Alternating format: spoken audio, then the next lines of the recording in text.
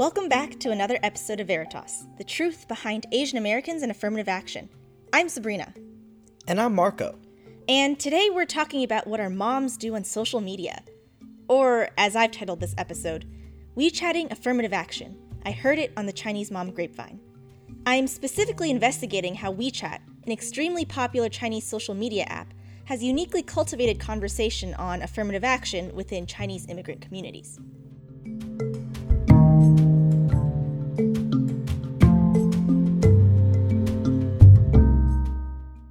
Okay, I'm excited, but also a little confused. Take me back to the beginning. First of all, what is WeChat, and why is it even relevant? Right. So, as many second-generation Chinese American kids like myself might tell you, WeChat is the place to be for all your immigrant communication needs. There's an extended family group chat that I regularly ignore on WeChat. But there's more to WeChat than I initially thought, because every time I discussed affirmative action with my mom, and I asked her where she got her information, she always told me WeChat. So, before I drill down into the details of what WeChat can actually do, I'd actually like to have us listen to some music first. What the Hey, it higher, it higher, it higher. There's no Skype, no Facebook, no Twitter, no Instagram. We use WeChat. Yeah, hey, yo, Case, tell me your WeChat number.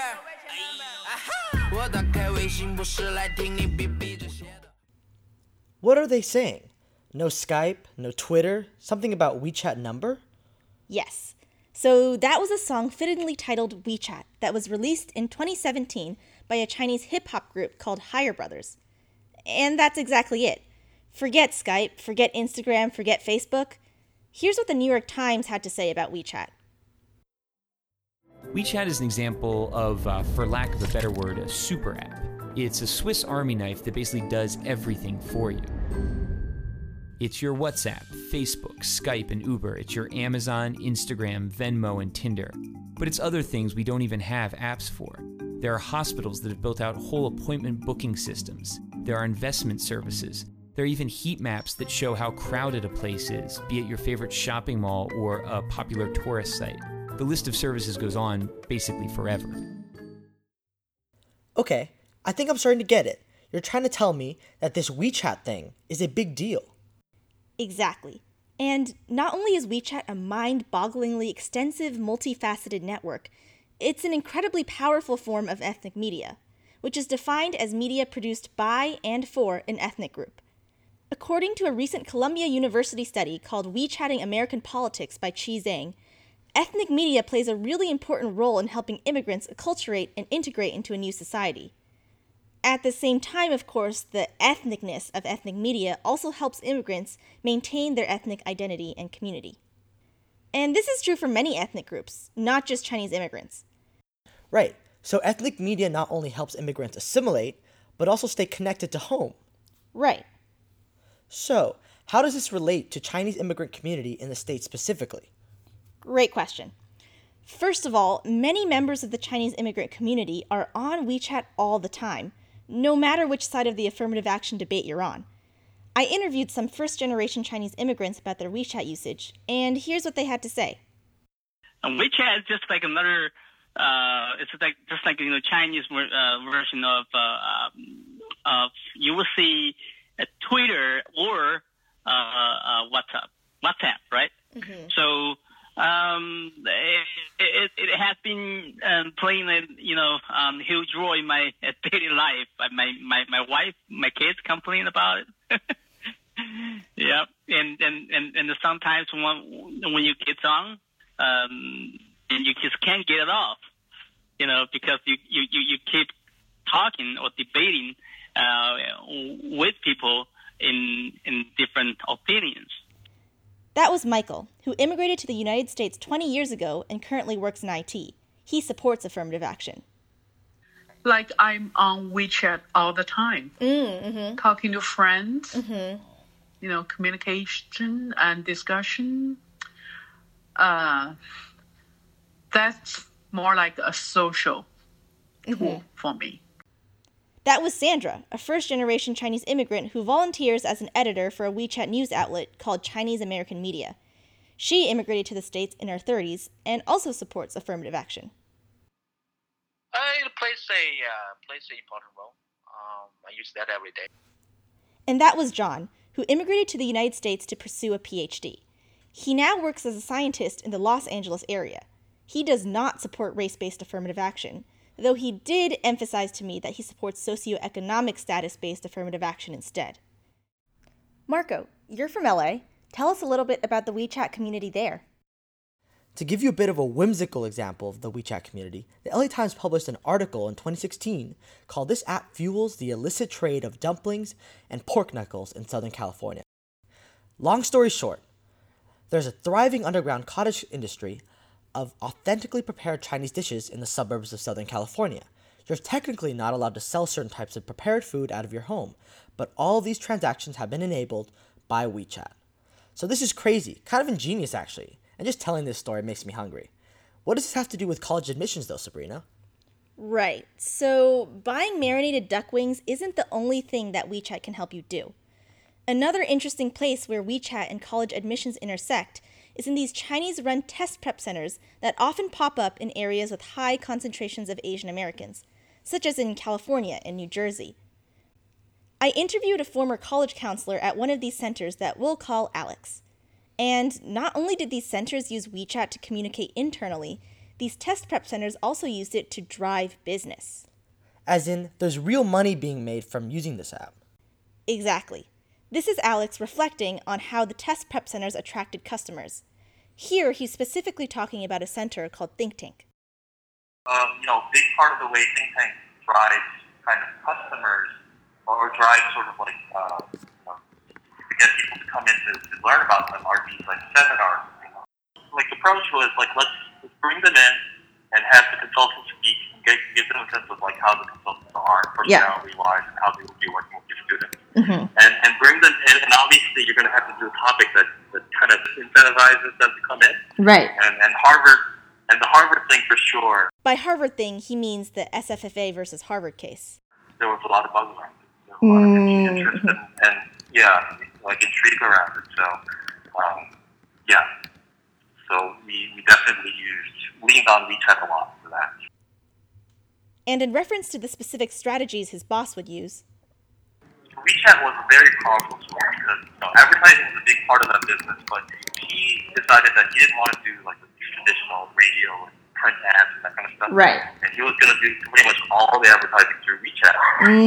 And the way we're going to do it is we're going to have the consultants write these kind of pertinent and relevant blog posts. Right. That he can use as kind of like, hey, if you want to learn more, come to our seminar. And he said that he noticed that, if you put out certain blog entries or articles on WeChat, and then you pay them a certain amount to boost it, you get a whole lot more engagement and a whole lot more people in the seats when it comes to these seminars. So he used that very, very heavily for everything.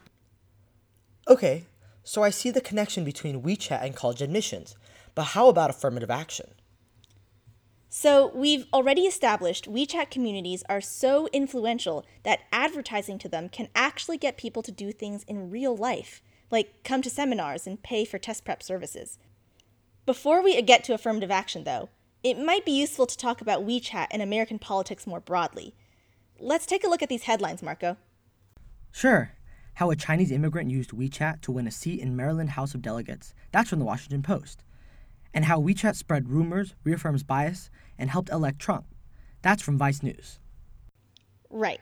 So there are a lot of political forces, especially conservative political forces, that are at play in WeChat.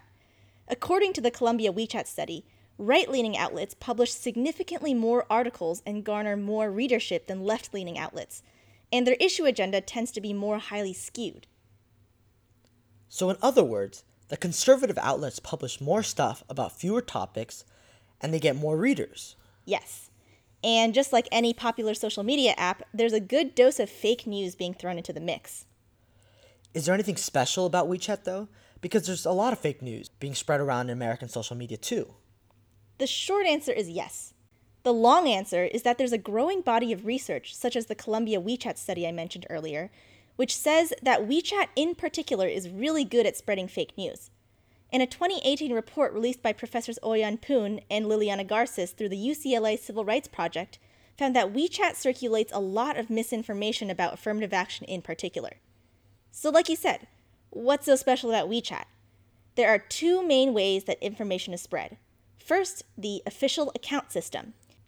You can think of a WeChat official account as a sort of news outlet or channel where you can basically publish whatever content you'd like, and it's very easy to start your own official account. So could I start my own news outlet, like M&M News? That sounds nice. Sure. Some news outlets are as small as one writer, while others have full-time editorial teams. But the thing about this low barrier to entry is that there's a ton of news outlets all competing for attention, and more readership means more opportunities to display ads and make money. Okay, so I'm trying to get rich off of my M&M News. I need to really get people's attention, so I need to say stuff like, "You won't believe what country Trump was born in." Exactly. So, just like what you did, these official accounts are publishing more and more sensational stories, with headlines like, "Illegal immigrants started wildfire in Sonoma County," and "You could be receiving HIV-positive blood in California now." And the thing is, since there are so many outlets and not all of them are well-resourced enough to publish original content, what a lot of these accounts do instead is republish the exact same stuff, but with a slightly more outrageous title so they can stand out a little more. Right, but I mean, just because there's all this outrageous news out there doesn't mean people have to read it, right? Well, that brings us to the second way that information is spread on WeChat: private, invitation-only chat groups. And not just a chat group with your 4 best friends, but huge chat groups. We're talking upwards of hundreds of strangers who can discuss and share whatever news articles they'd like. These chat groups usually have some sort of overarching theme or affinity, ones that debate American politics, for example, or ones for a particular test prep center. I'm pretty sure there's an Amherst College Chinese Parents WeChat group, actually, but I digress. The Columbia WeChat study found that most WeChat users usually only check news articles shared in chat groups, as opposed to actually checking the news outlets themselves. So it's a very socially driven way of spreading information, with very little technological manipulation or algorithms involved. Huh. So it sounds like a sort of echo chamber type of situation. Right. But the thing is, WeChat users haven't always had this relationship with American politics. Here's Michael again. Yes, I think for me, actually, that was really started back in start like a debating and through something from opinions with my fellow Chinese Americans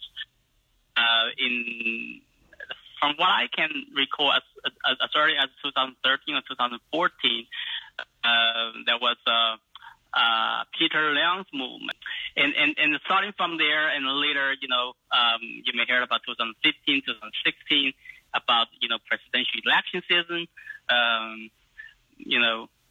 Trump has been playing a huge role in this debate and later affirmative actions, largely supported by Trump supporters. That's how we started, engaging in that, kind of debate. Wait, remind me who Peter Liang is? Peter Liang is a former Chinese-American NYPD officer convicted of shooting an unarmed African-American man, Akai Gurley, in 2014. And the Chinese-American community, largely first-generation immigrants, surprised everyone with their collective political efforts to appeal the decision. Can you guess what media platform the community used to organize these protests? Facebook? I'm kidding. If our conversation has taught me anything, it's gotta be WeChat. Glad you've been paying attention. But besides just the Peter Liang incident, both John and Sandra agree that the 2016 election was really important in politically mobilizing the Chinese community. And WeChat played quite some role in the Chinese community in 2016 election. Mm-hmm. I wasn't much active. I wasn't active in 2016 at all. But I know, it played a role. People use that as a platform for information, or to organize or whatever, some donations. So before the 2016 election, I wasn't someone who was interested in politics at all. Yeah. Right before the election, I became interested. I see. And I wanted to vote because I didn't want Donald Trump to be elected.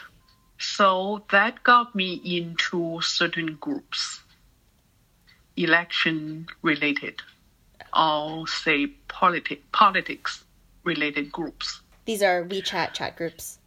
Yes. Before WeChat, I got online, certain website a lot, and made some friends. Mm-hmm. And then we switched to WeChat. I see. So before or after the election, I think people either leave a group or join a group. Mm-hmm. Yeah, and friends got divided. And there were a lot of arguments. So you just, join the group that favor your ideas. So a lot of these first-generation Chinese immigrants, no matter their political leaning, have only more recently become involved and interested in politics. And WeChat is the primary way in which they've engaged in political discussions, which of course includes... affirmative action? Exactly. It turns out that WeChat users love talking about affirmative action more than most other news topics. The Columbia WeChat study reviewed 12 popular WeChat news outlets and found that affirmative action and data disaggregation was the third most reported on topic after Muslims, Islam, and terrorism. In contrast, affirmative action was the least discussed topic in English language media, with jobs economy and healthcare being far more popular. What's more, WeChat conversations on race-conscious admissions have actually been happening long before the Harvard case came up. And in California specifically, there was a bill called the Senate Constitutional Amendment No. 5, or SCA 5, that many first-generation Chinese Americans began rallying around. Here's John again. I was quite active in 2014. Mm-hmm. And that was because of the SCA 5, the California, the California legislature was trying to pass something that's going to overturn the Proposition 209. As I've said earlier, John does not support affirmative action. And for some context, Proposition 209 established that race could not be used as a factor in education admissions. So SCA 5 was basically trying to re-implement race-conscious admissions. In fact, many of those who opposed it named it Skin Color Act. Certainly it was against, number one, it was against my principle. I believe everybody should work hard, and as long as you should work hard, and this is number one. And two, as the race represents your past. It does not represent your future. So race should not be a factor at all. Just like Peter Liang, the Chinese immigrant community in California organized around this cause. Not just myself, a lot of us worked together. We protested in front of those offices of different legislators, and we pushed them not to support SCA 5, and they did not support. And that's how SCA 5 died in California Assembly. And once again, they harnessed the power of WeChat to organize. WeChat played a really significant role here. So people use WeChat to organize, to to tell each other, to inform each other, how on what day we should show up at what signs we should bring, what words we should say, all this, which candidate that we should support, how we should support them. Those informations were passed along in WeChat. All of this organization resulted in real-life protests that, as John said, defeated SCA 5. SCA 5! No, no, no! SCA 5! No, no, no! All right, next one is SCA 5. Bad, bad, bad. Okay. SCA 5! Bad, bad! course, we're here to talk about Harvard and not just SCA 5. I'd like to take a look at two anti-affirmative action Chinese organizations in particular, and their relationships with WeChat. First, we have the Silicon Valley Chinese Association Foundation, or the SVCA. They describe themselves in their About page as a, quote, non-profit grassroots organization working to promote the involvement of Chinese communities in public affairs and public policy in the United States. But that's just their English description. So there's another description? Like a Chinese version, maybe? Yes. Interestingly enough, their Chinese description states that, quote, since SVCA's establishment in 2014, it has actively participated in community activities, largely against SCA 5 or the UC, or University of California, College Discrimination Act. Right, so now their political agenda is a little clearer. And of course, the SVCA also runs its own WeChat account. Marco, take a look at this article that they published. Okay, so this article is titled, Harvard Lawsuit is About to Open.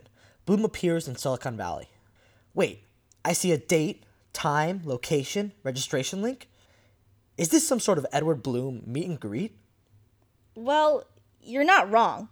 This event, which is advertised on WeChat, was promoted as a family-friendly affair because it's a quote-unquote great opportunity for your kids to learn about American civil rights. And then they go on to describe why Edward Bloom is the crusading activist leader that the Chinese community needs, even though he, of course, isn't Chinese himself. I'll read some excerpts from this article. In the 1930s, American prestigious schools' implicit discrimination against Jewish Americans was the same as that of today's Asians. However, the Jewish in the past, with their strong solidarity in human and financial resources, eventually prohibited ethnic quotas against Jewish people. The collective weakness and political indifference of Chinese American groups in the United States have caused us to never form a powerful force for the rights of our own ethnic groups. In recent years, although the awakening and rise of Chinese immigrants are remarkable, it is only the beginning. The creation of SFFA and the fight against Asians is enough to make our Asians both ashamed and in awe. And Bloom himself is continuing to actively build this relationship with other Chinese American communities. Great. Well, I am just delighted to be here. This is the fourth group of Chinese Americans that I have addressed in the last, I guess maybe now about 3 months. I addressed a group in Long Island, New York, a very large group in Livingston, New Jersey, one in Houston, and now one in Northern California. Speaking of Chinese American communities across the United States, another one of SVCA's WeChat articles is titled, The Harvard Lawsuit is Just Around the Corner, and SFFA invites everyone to meet in Boston.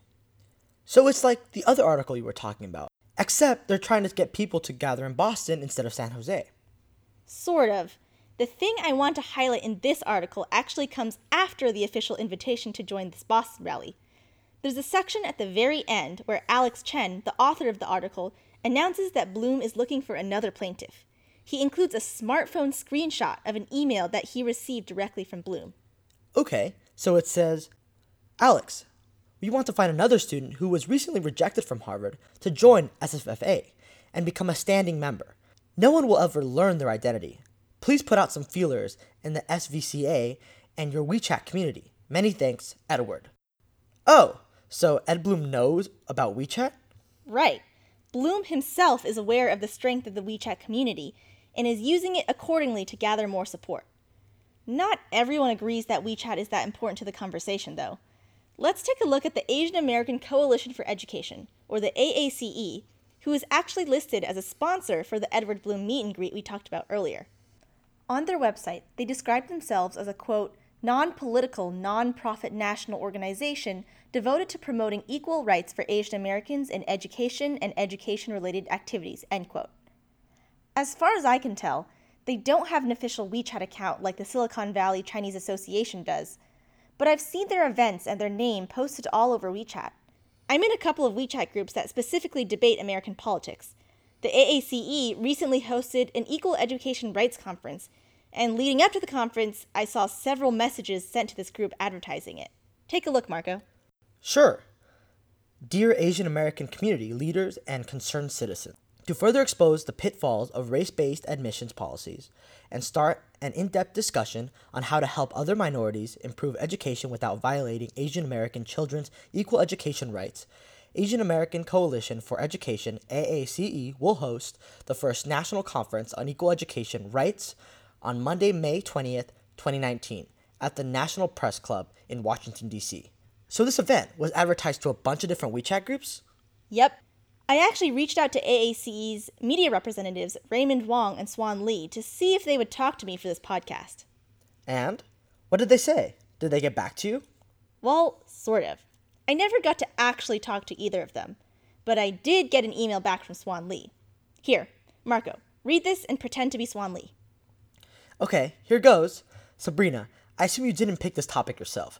Could you provide us with your premises and hypotheses about WeChat, Chinese Americans, so I can evaluate if this topic has discriminatory implications or not, and whether it merits my time? Please don't take this personally. You were just assigned this topic.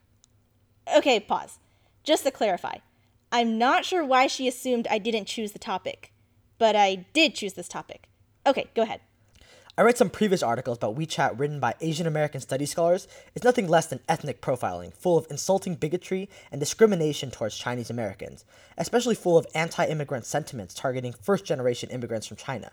These scholars are not only racist and disappointing, but simply clueless about how shallow and pernicious they sound.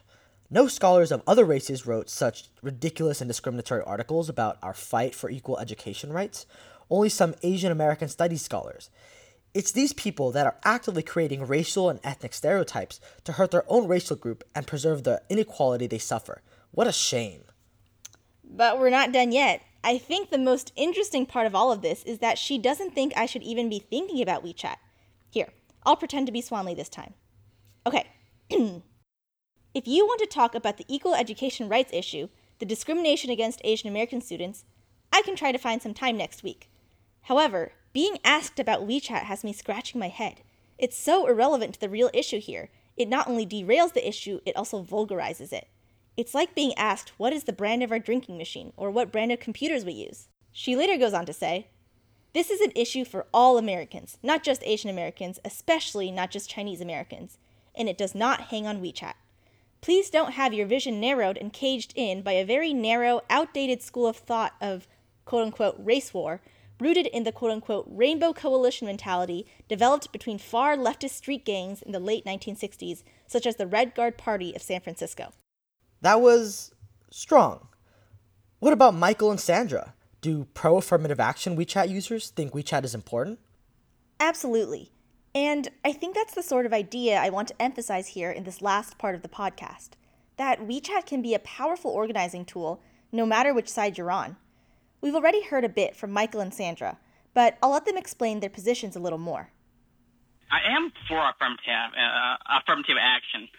That's because I believe the affirmative action is actually the form of distributive justice, which benefits the least advantaged social groups and mainly promotes the certain rights of minorities and women. People think affirmative action hurts our children's admission.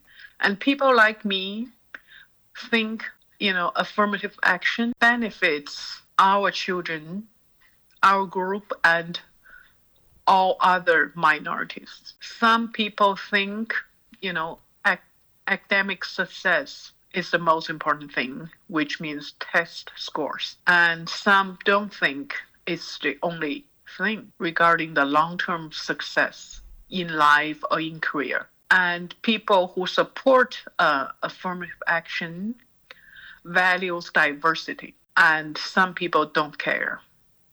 They don't think diversity matters at all. And similar to the anti-affirmative action activists, Sandra and Michael both use WeChat to support their side of the cause. What is your personal involvement with affirmative action political organizing? Yeah, join discussion, write, translate, edit articles, collect information, and fight against rumors. Michael additionally described to me a specific incident in which he tried to correct misinformation he found in a group chat. So that person actually sent out one chat, but just by just saying, hey, since we started suing Harvard increased the number of Asian admissions. But I personally spent pretty much the whole weekend to do the research on those numbers. But I find out, for example, like a prior year, they used the enrollment number, and compared to the year, which they said when they started suing Harvard, and the number they are using in admission numbers, this is completely different things.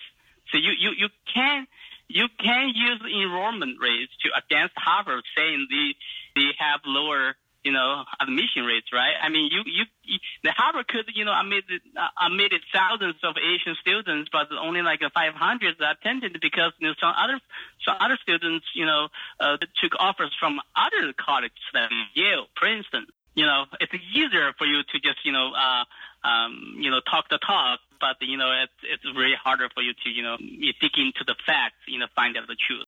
Marco, do you remember that Boston rally we were talking about earlier? Right. The one that SSFA was organizing and the SVCA was endorsing? Yep, that one. So it turns out, at the same time this anti-affirmative action rally was happening, there was also a pro-affirmative action rally happening.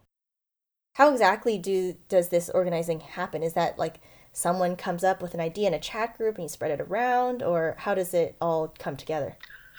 Yeah. First, you express your opinion and you discuss. And the pro rally, I guess it started by the college students, Asian Students Organization, and parents heard about it, so they provided some help. Wait, did she just say college students? I thought the WeChat thing was mainly about older first-generation immigrants. That's what I thought too. But interestingly enough, a younger generation of Chinese Americans might also be helping to mobilize.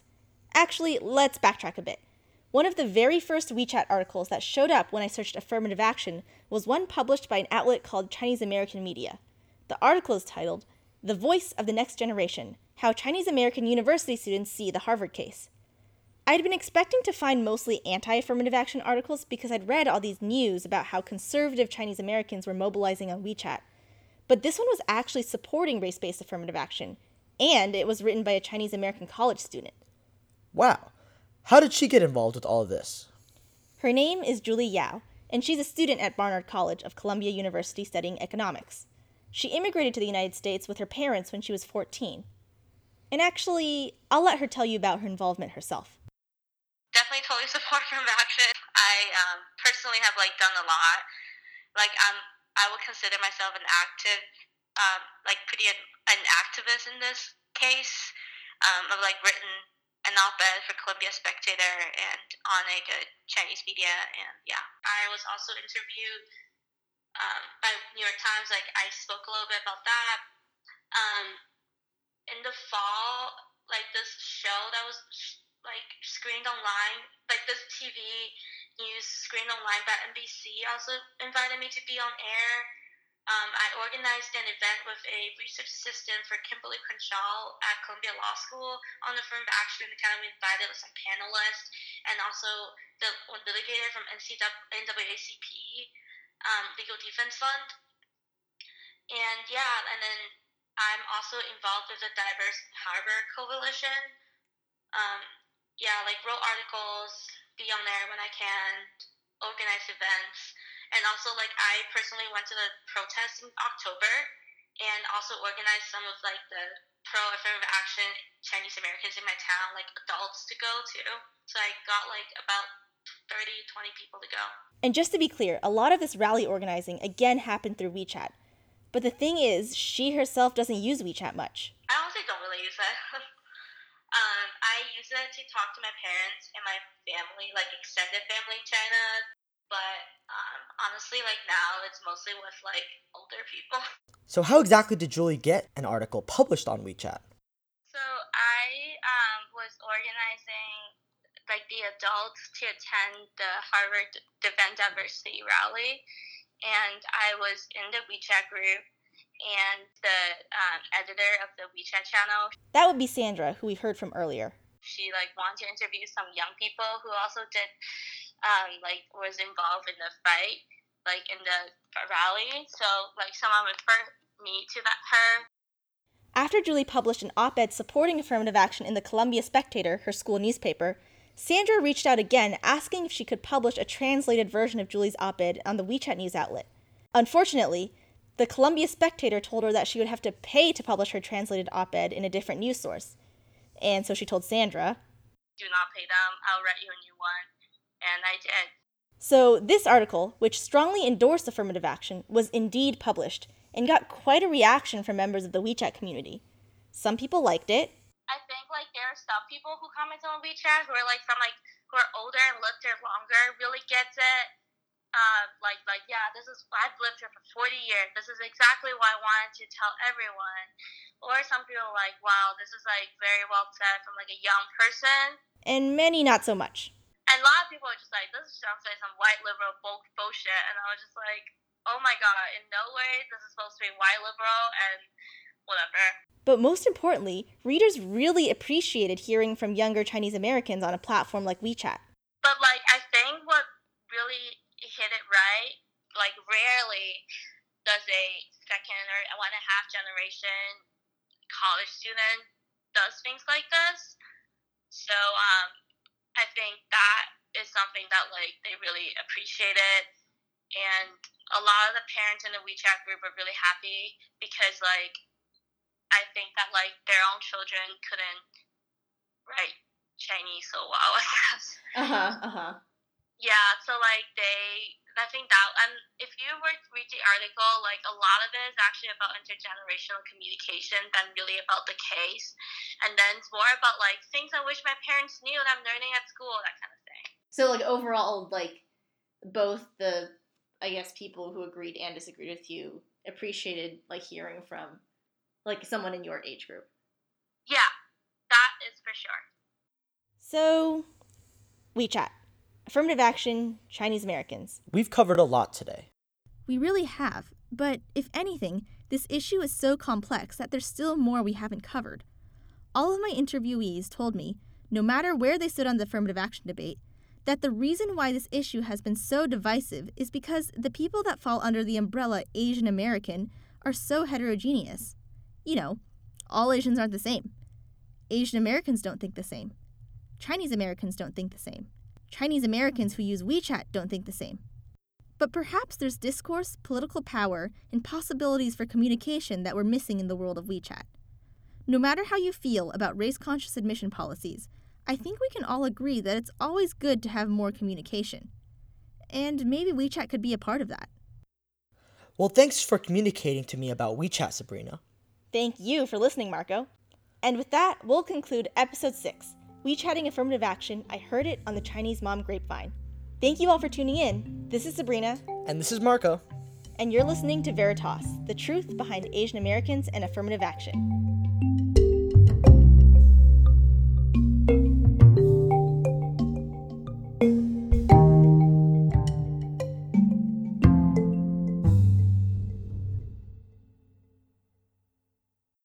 Hi, this is Professor Franklin Odo. These podcasts are products of a research colloquium that I taught in the American Studies Department of Amherst College. We are grateful for support from Associate Dean Austin Surratt and from Catherine Epstein, Provost and Dean of the Faculty at Amherst College.